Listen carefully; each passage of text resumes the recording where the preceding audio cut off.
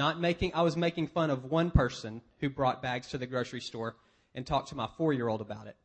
So as long as you don't do that, you're not in that category. You're off the hook. Wasn't making fun of you at all. Also, last week during worship, I stood up and said that it was kind of this awkward time. If you were here, there was a few Bible verses from Psalm 127 that I felt like were necessary for us to read, but I didn't really know why, and it was kind of weird. Some different people shared things. Anyway, if you were here for that, this is kind of a testimony that came out of it. I got an email from a guy named Mark, who I don't know. He lives in Nashville, Tennessee, I assume, and I think he was only here last week. I don't imagine he'll ever be back, but he said while he was in there, he's been struggling in his marriage for a year. I think he's married to a lady who maybe is not a Christian, and she wants out, and he has not been willing to let her go. And during that time, he said he really felt like the Lord said, Mark, you've built this marriage. I haven't. You need to let go. And that's not necessarily a great uplifting testimony, but for him, he had been wrestling for a year not knowing what to do. And during that kind of awkward time for the rest of us, God really spoke very clearly to him and said he had peace about it for the first time ever. So that's why we do that. So if that was kind of weird for you, there was fruit that came out of it. It blessed one guy, and God spoke to him and really has helped him figure out how to move forward in his life. And he said it was fine to share that with y'all. So anyway, that's a value for us, and we're going to keep trying, even if it's a little awkward. We're just going to keep trying to listen to God and see what do you want to say to us today, because it might be different than some of the stuff that I've prepared. So last week, anyway, we talked about being ambassadors for Christ. It was a little silly, and that was my fault. So you might have lost 3 of the main points, and it was just this. 1, we're all ambassadors. That's our identity. That's who we are.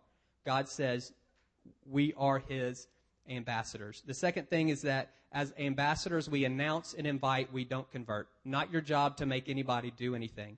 God has given everybody the freedom to make choices, and everyone is individually responsible for their heart. Not my job, not your job to make anybody choose anything. We announce and invite.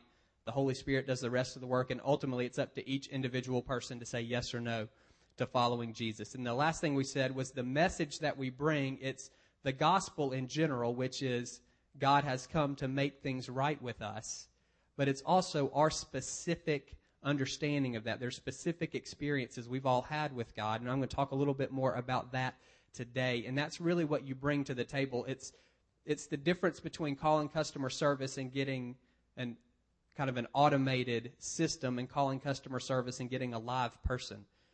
We don't want a bunch of 2.5-minute canned presentations that we're going around dropping on people.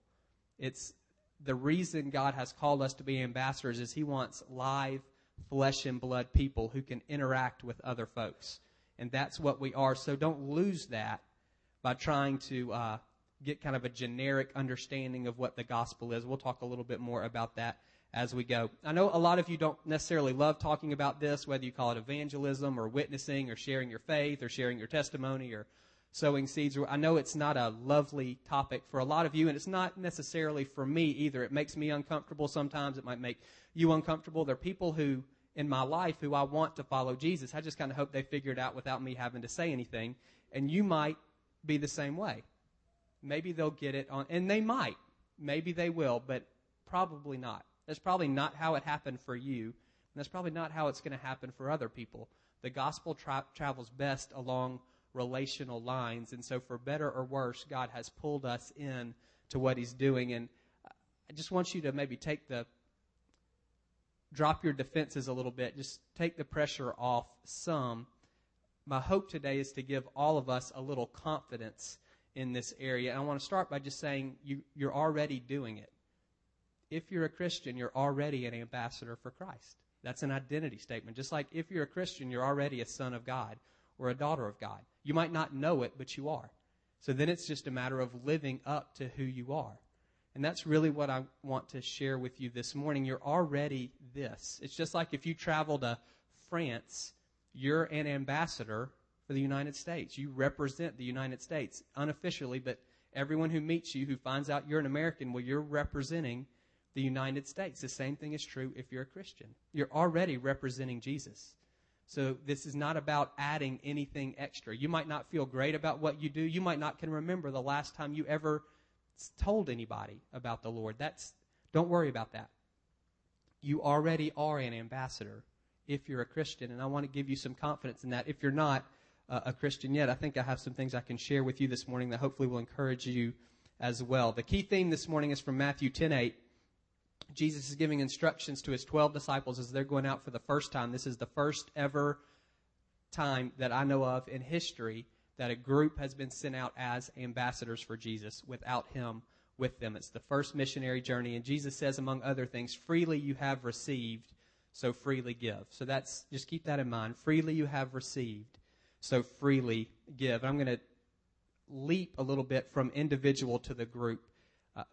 Today I want to speak to you individually. I think the point is personal, but I think it's easiest to see by looking at the church corporately. So I'm going to take a sidestep, and we're going to talk about the church for a minute. But as we're doing, don't lose the fact that this is for you. The book of Acts is really a record of the first several decades of the Christian church. And if you read through it, you can kind of see how the message of Jesus spreads. This thing that we're talking about, being ambassadors, you can kind of see how that happens in the first few chapters of Acts. There's a cycle that I see that God plants something, then he develops it, and then he sends people out. So he plants a church, and then he develops the church, and then he sends that church out. And when I say church, don't think building, don't think organization, think the people of God, people who are following Jesus together. That's the church. So God establishes that, develops that, and then sends that out. Let me read you a few verses. They'll be up on the screen. There'll be a lot of flipping, so don't worry about trying to keep up. This is Acts 2, starting in verse 40. With many other words, Peter warned them, and he pleaded with them, "Save yourselves from this corrupt generation." Those who accepted his message were baptized, and about 3,000 were added to their number that day. That's the end of the first ever Christian sermon, and those are the first converts to Christianity. So that's the first church being established. So that's kind of the first stage. Over in Acts 5, starting in verse 12, the apostles performed many miraculous signs and wonders among the people, and all the believers used to meet together in Solomon's colonnade. No one else dared join them, even though they were highly regarded by the people. Nevertheless, more and more men and women believed in the Lord and were added to their number. That's the second stage. That's this church in Jerusalem has been established on that first day that we just read about. Now it's being developed. People are meeting together, they're praying together, they're hearing teaching, they're serving, they're doing all of these things together. God is developing the church. Skip over to chapter 8. On that day, a great persecution broke out against the church at Jerusalem, and all except the apostles were scattered throughout Judea and Samaria. So that's the third phase. That's the sending out. The church was established, it was developed, and then it was sent out. It wasn't necessarily pleasant. It was this persecution, but it scattered all of the believers. Then look down in verse 4 of chapter 8. Those who had been scattered by this persecution preached the word wherever they went. So you see the cycle repeating itself. The church is being established in all of these towns where these guys go. The guys who were scattered, who were just regular people, the apostles all stayed in Jerusalem. Everybody whose name you know stayed in Jerusalem. Everybody else was scattered. And everywhere they went, they were ambassadors for Christ. They shared what God had done in their life, and churches were established in all of these other towns. Flip over to chapter 11, verse 19. Now those who had been scattered, those are those guys from the persecution, by the persecution in connection with Stephen, traveled as far as Phoenicia, Cyprus, and Antioch, telling the message only to Jews. Some of them, however, men from Cyprus and Cyrene, went to Antioch and began to speak to Greeks also, telling them the good news about the Lord. The Lord's hand was with them, and a great number of people believed and turned to the Lord. So there you see the church being developed, or the church being built up. These guys were scattered. We just read that. They preached the gospel wherever they went. We just read that. And this says that God develops that. He's building the church. They reached across to Gentiles, which I think is probably 99%, maybe 100% of the people in this room. They reached across to Gentiles for the first time. Those are the Greeks. God is building the church up. Then look over at chapter 13. In the church at Antioch that we just read was being built up, there were prophets and teachers, and there's a list of names. While they were worshiping the Lord and fasting, the Holy Spirit said, "Set apart for me Barnabas and Saul for the work to which I've called them." So after they'd fasted and prayed, they placed their hands on them and sent them off. So there you see the church being sent out again. So you see just in those first few chapters, this cycle repeating itself. The church is established by God, the church is built up by God, and then the church is sent out. It looks different, but those elements are always there. In the first cycle, that sending out was hundreds, probably thousands of Christians being scattered because they were persecuted.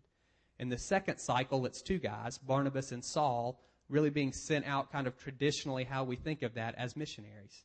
But it's the same thing. The church was being sent out. So to me, every healthy church goes through those three phases repeatedly. Established, built up, sent out. Established, built up, sent out. That's part of our history as a church at Stonebridge. About 10 years ago, there was about 12 guys, I think, who felt like God was calling them to establish a church. And that church is now called Riverstone. It's on the corner of Barrett Parkway and Stylesboro Road. And for 7 or 8 years, God built that church up. And then at some point, I guess maybe 3 years ago, there were about 30 adults who were sent out from that church to start this church. And so Stonebridge was kind of the second part of that cycle. Riverstone was established. It was built up. They sent out about 30 adults. Then God established this church. And I would say right now we're in the phase of being built up, and hopefully maybe in 18 months or so we'll be able to send out a group to start another church. I have a couple of friends here this morning that I'm going to ask to share because they're at different points in this cycle. I want you to hear what they're saying as a testimony to the different stages of life. And I also want you to be thinking this is not just church. This is you individually. First, Randall Hambrick is going to come and share a little bit. Randall and her husband, Steve, recently, 3 weeks ago, started a church in Paulding County called Vintage 242. And they're a part of the network of churches that Stonebridge and Riverstone are a part of. And they're in the God establishing phase. They're in that first phase. And I've asked her to come and just share a little bit about what they're doing and kind of how she got there. Hello. Steve and I moved.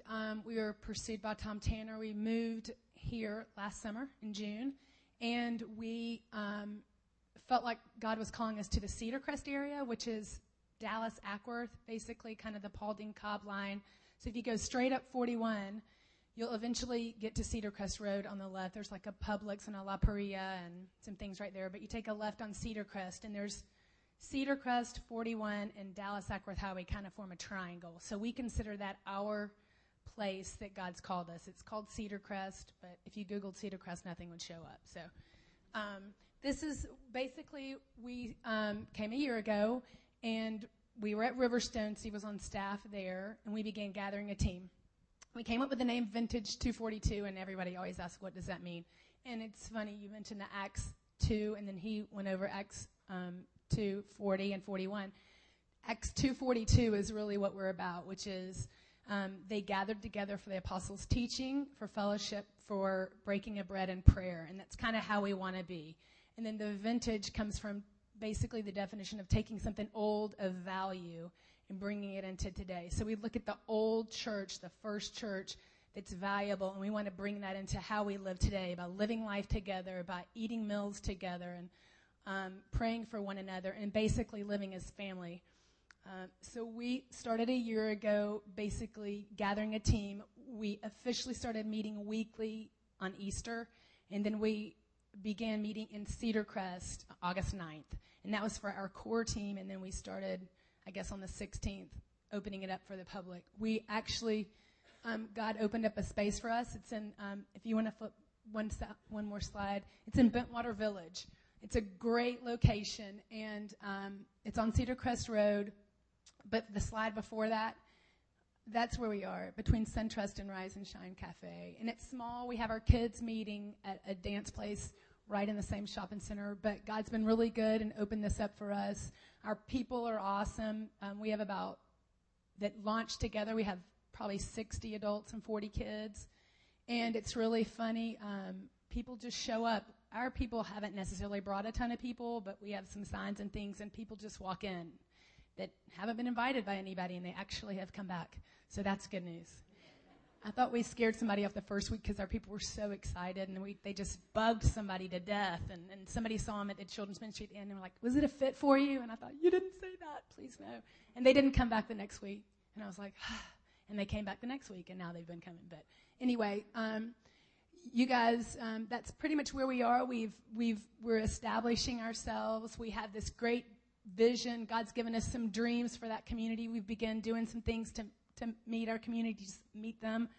We're doing some movie nights at Bentwater and at Seven Hills, and we're doing some outreach, some face painting, some balloon animal making, just getting to know people and inviting them and getting to know them, living missionally where we are, just loving our neighbors, loving our family of Vintage, and that's pretty much where we are. I do want to say I love Stonebridge, and I'm so glad to be here, and I appreciate David inviting us to come share a little bit about Vintage. He has been incredibly helpful, and if I lived in Marietta, I would be at Stonebridge. I'm thrilled to be worshiping with y'all today. But I want to thank David from Vintage because you guys have been incredibly helpful in just every step along the way. And we appreciate y'all praying for us. We need it, and we covet it. And if you have friends in the Ackworth, Dallas area, send them our way. All right, thank you.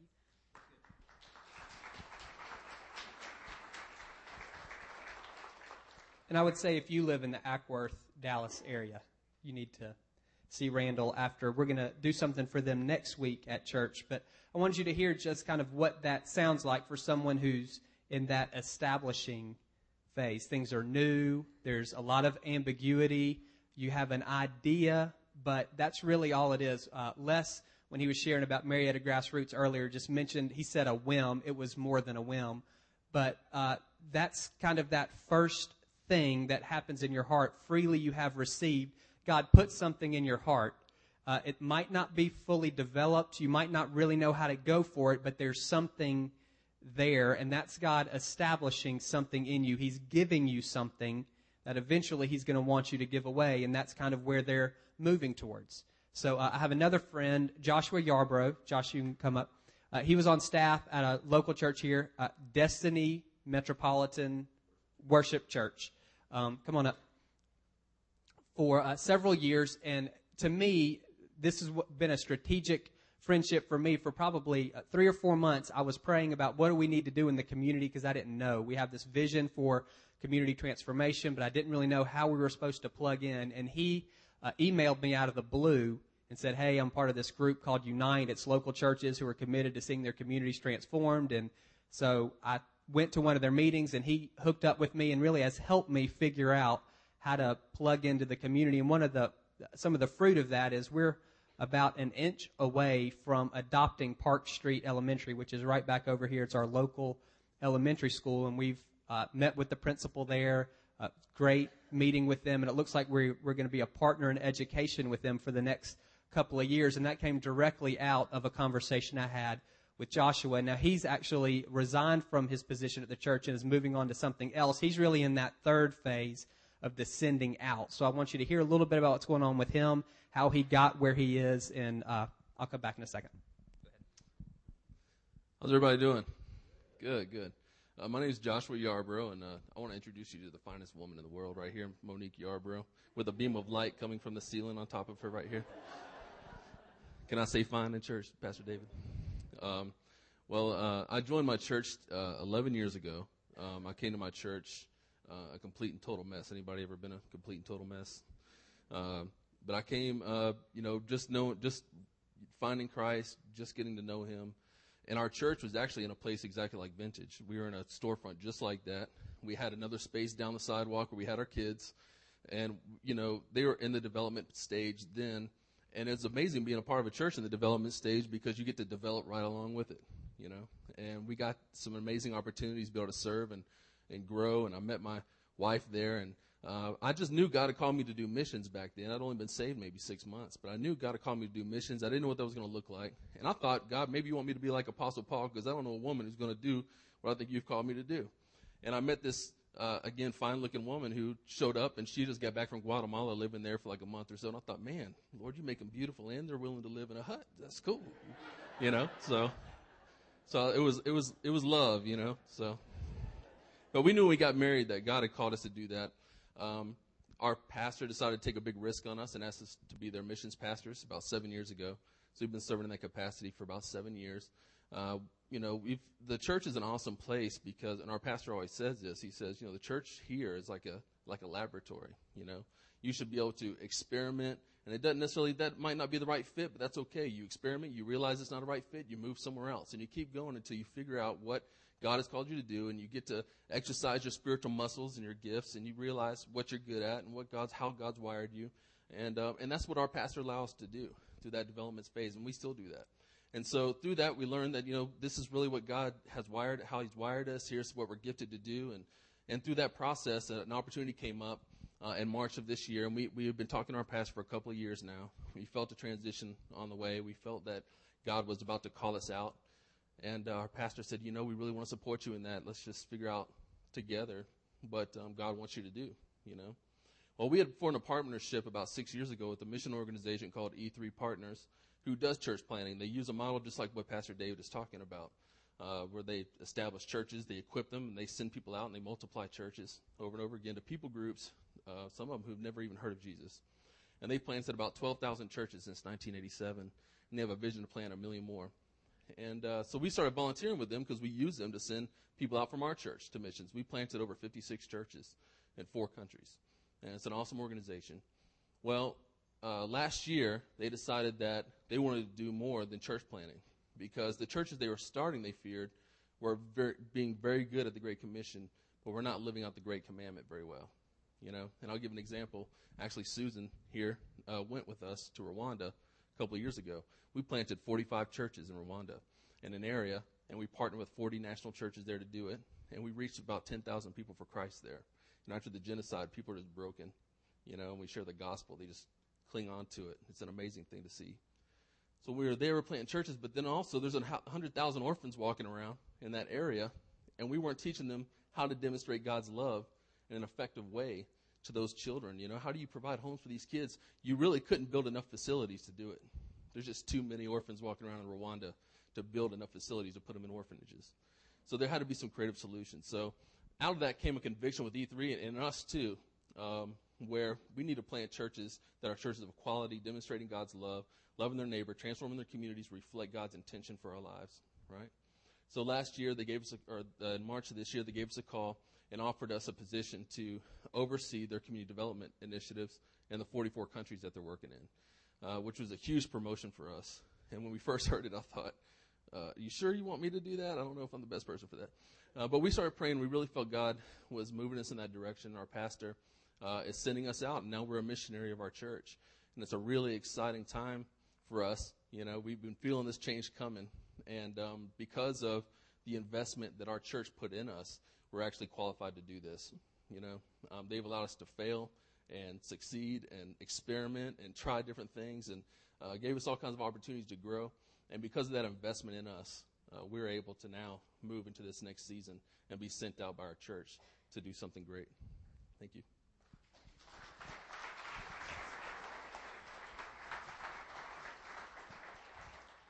Joshua and Monique will be around after the service if you guys want to talk to him. He did not mention this, so I'll mention it for him.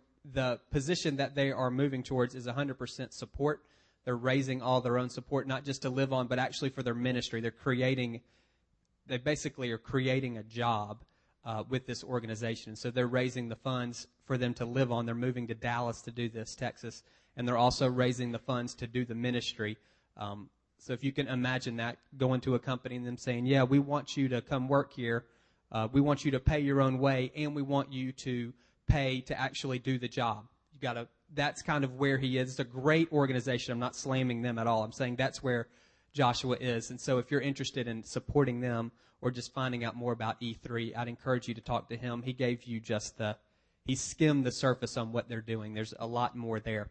So what I wanted you to hear from both Randall and Joshua was individuals who have who are freely giving what they have received. This is not about being a part of a church plant. It's not about going on staff with a missions organization. It's about recognizing that God has put stuff in each of us, and he expects us to give that away. We've received freely from him, and he expects us to freely give all that we've received. Joshua was mentioning over his time at Destiny, some of the things God put into him had to do with community development. He learned how to connect with local churches. He learned how to connect with local governments. He learned how to connect with local business communities. He learned how to connect all of those pieces together, and now he's giving that away in other countries. Same thing with Randall and Steve, were the leaders of a campus ministry in Central Florida for years. There are things God put in them about how to reach people, how to do church, that they're now giving away in Paulding County. So for each of us, whether you ever do anything officially church-wise or not is irrelevant.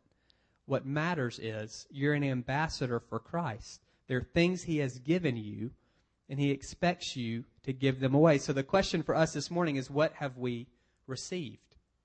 What have you received? What have you received? What have I received? And I can, two general things, and then we'll try to get more specific. One thing you've received is a place in the world.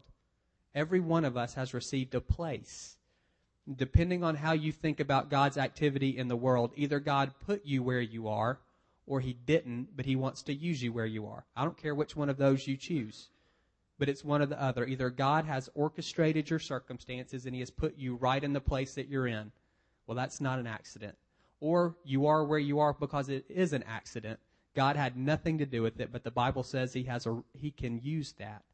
Either way, where you are, there's purpose there. And I don't just mean geographically or physically where you are. I mean who you're with. The network of people who are connected to you. That's one of the things God has given you. We talked about this a little bit last week, and it's unique to you. Nobody else has that world. Nobody else has the unique set of relationships that you have with the amount of responsibility and influence you have in those relationships. We might know some of the same people, but we know them different. And the influence we have with them is different. That's a huge gift. God has given all of us an assignment. There's a place for all of us. And then the second thing he's given to all of us is his grace in some form. Freely we've received his grace, and he expects us to give that away. That's kind of what we were talking about earlier, kind of our take on the gospel. It's not that we all have a different gospel that we share with other folks. It's that we've all experienced the grace of God differently, and God expects you to give away what he's given to you. I've never had anybody close to me die, ever. The only people who have been related to me who've died have all lived 8 hours away. I saw them twice a year. Was not devastating for me emotionally on any level. I don't like, Psalm 23 says God walks through us. Jesus walks with us through the valley of the shadow of death. I know that's true, but I've never experienced that. Some of you have. You've experienced the grace of Jesus walking with you through the valley of the shadow of death. And he expects you to give that away. That's something that you've experienced. One thing I have experienced right after I graduated from college, my wife and I got married and we moved to Wilmore, Kentucky and went to seminary. And it's expensive. And I didn't have a job and she didn't have a job that would pay for all of that. On paper, our expenses exceeded our income every year, but we never were in debt. Checks came in the mail. Cash was stuffed under our door. That can still happen. We live at 222 Hope Street. No, I'm joking.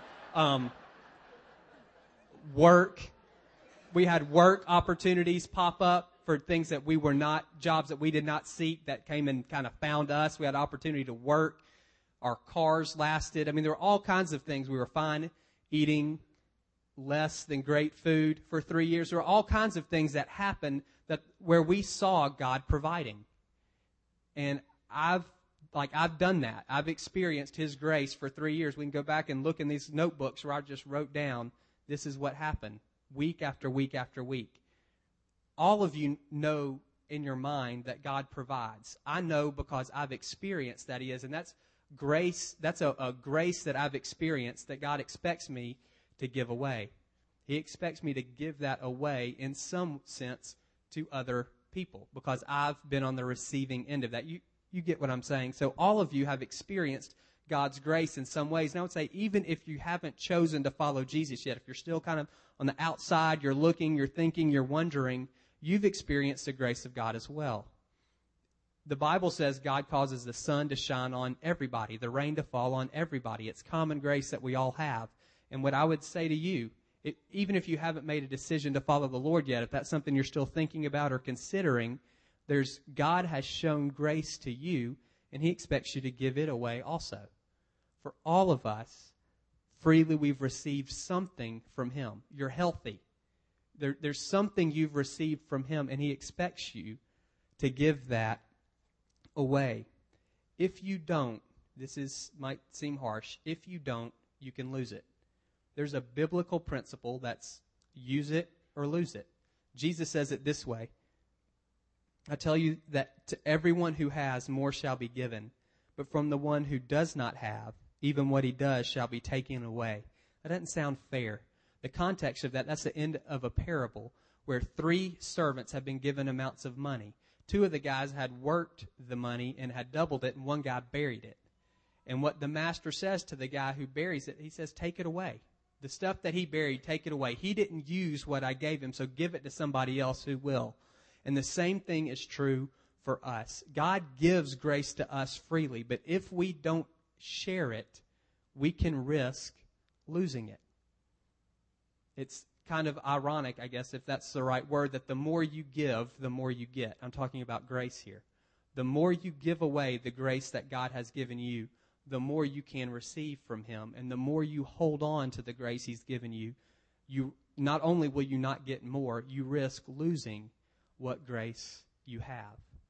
So freely we've all received, and freely we all need to give. There are note cards under your chairs. I know y'all love it when I put a note card under your chair. And there's a pen under there too. And this is what we're going to do. Bo, you can come back up. This is what we're going to do. I'll come back up and close this in a little bit. The 2 questions for today are, what is your world, and what grace have you received from God? And I want you to write it down. You're not going to give me the card or any of that. I just want the accountability of actually thinking about it. If I ask some of you, where's your world, you don't know. Don't just think about don't write the name of your street. I want you to think about people. Who are the people who are in your world? And then on the other side of the card, I want you to write down the grace that God has given you. And that's going to be tricky for some of you because you're not sure. Again, whether or not you're a Christian or not, I believe there's been some grace given to you. There's some good gift that even you would say, you know what, I didn't deserve that. That was something God has given to me. And I just want you to start making a list of the grace that He has given to you. And then I'll come back up in a second and we'll talk about what it looks like to give that away. So I'm going to pray, and Bo's just going to sing, and we won't go long, just, a couple of minutes, just your first impressions. Where's your world on one side? What grace have you received on the other? God, I do pray that you'd speak to us pretty clearly and pretty quickly, if you would. Show us the people who are in our life that strategically, God, the people who you've placed in our life, the people that I guess you placed us in their lives. And I pray that also, even more than that, you would show us the grace that we've received. For many of us, we don't even think about that. And I pray that you would come and you would show us all of the good things that you've given to us.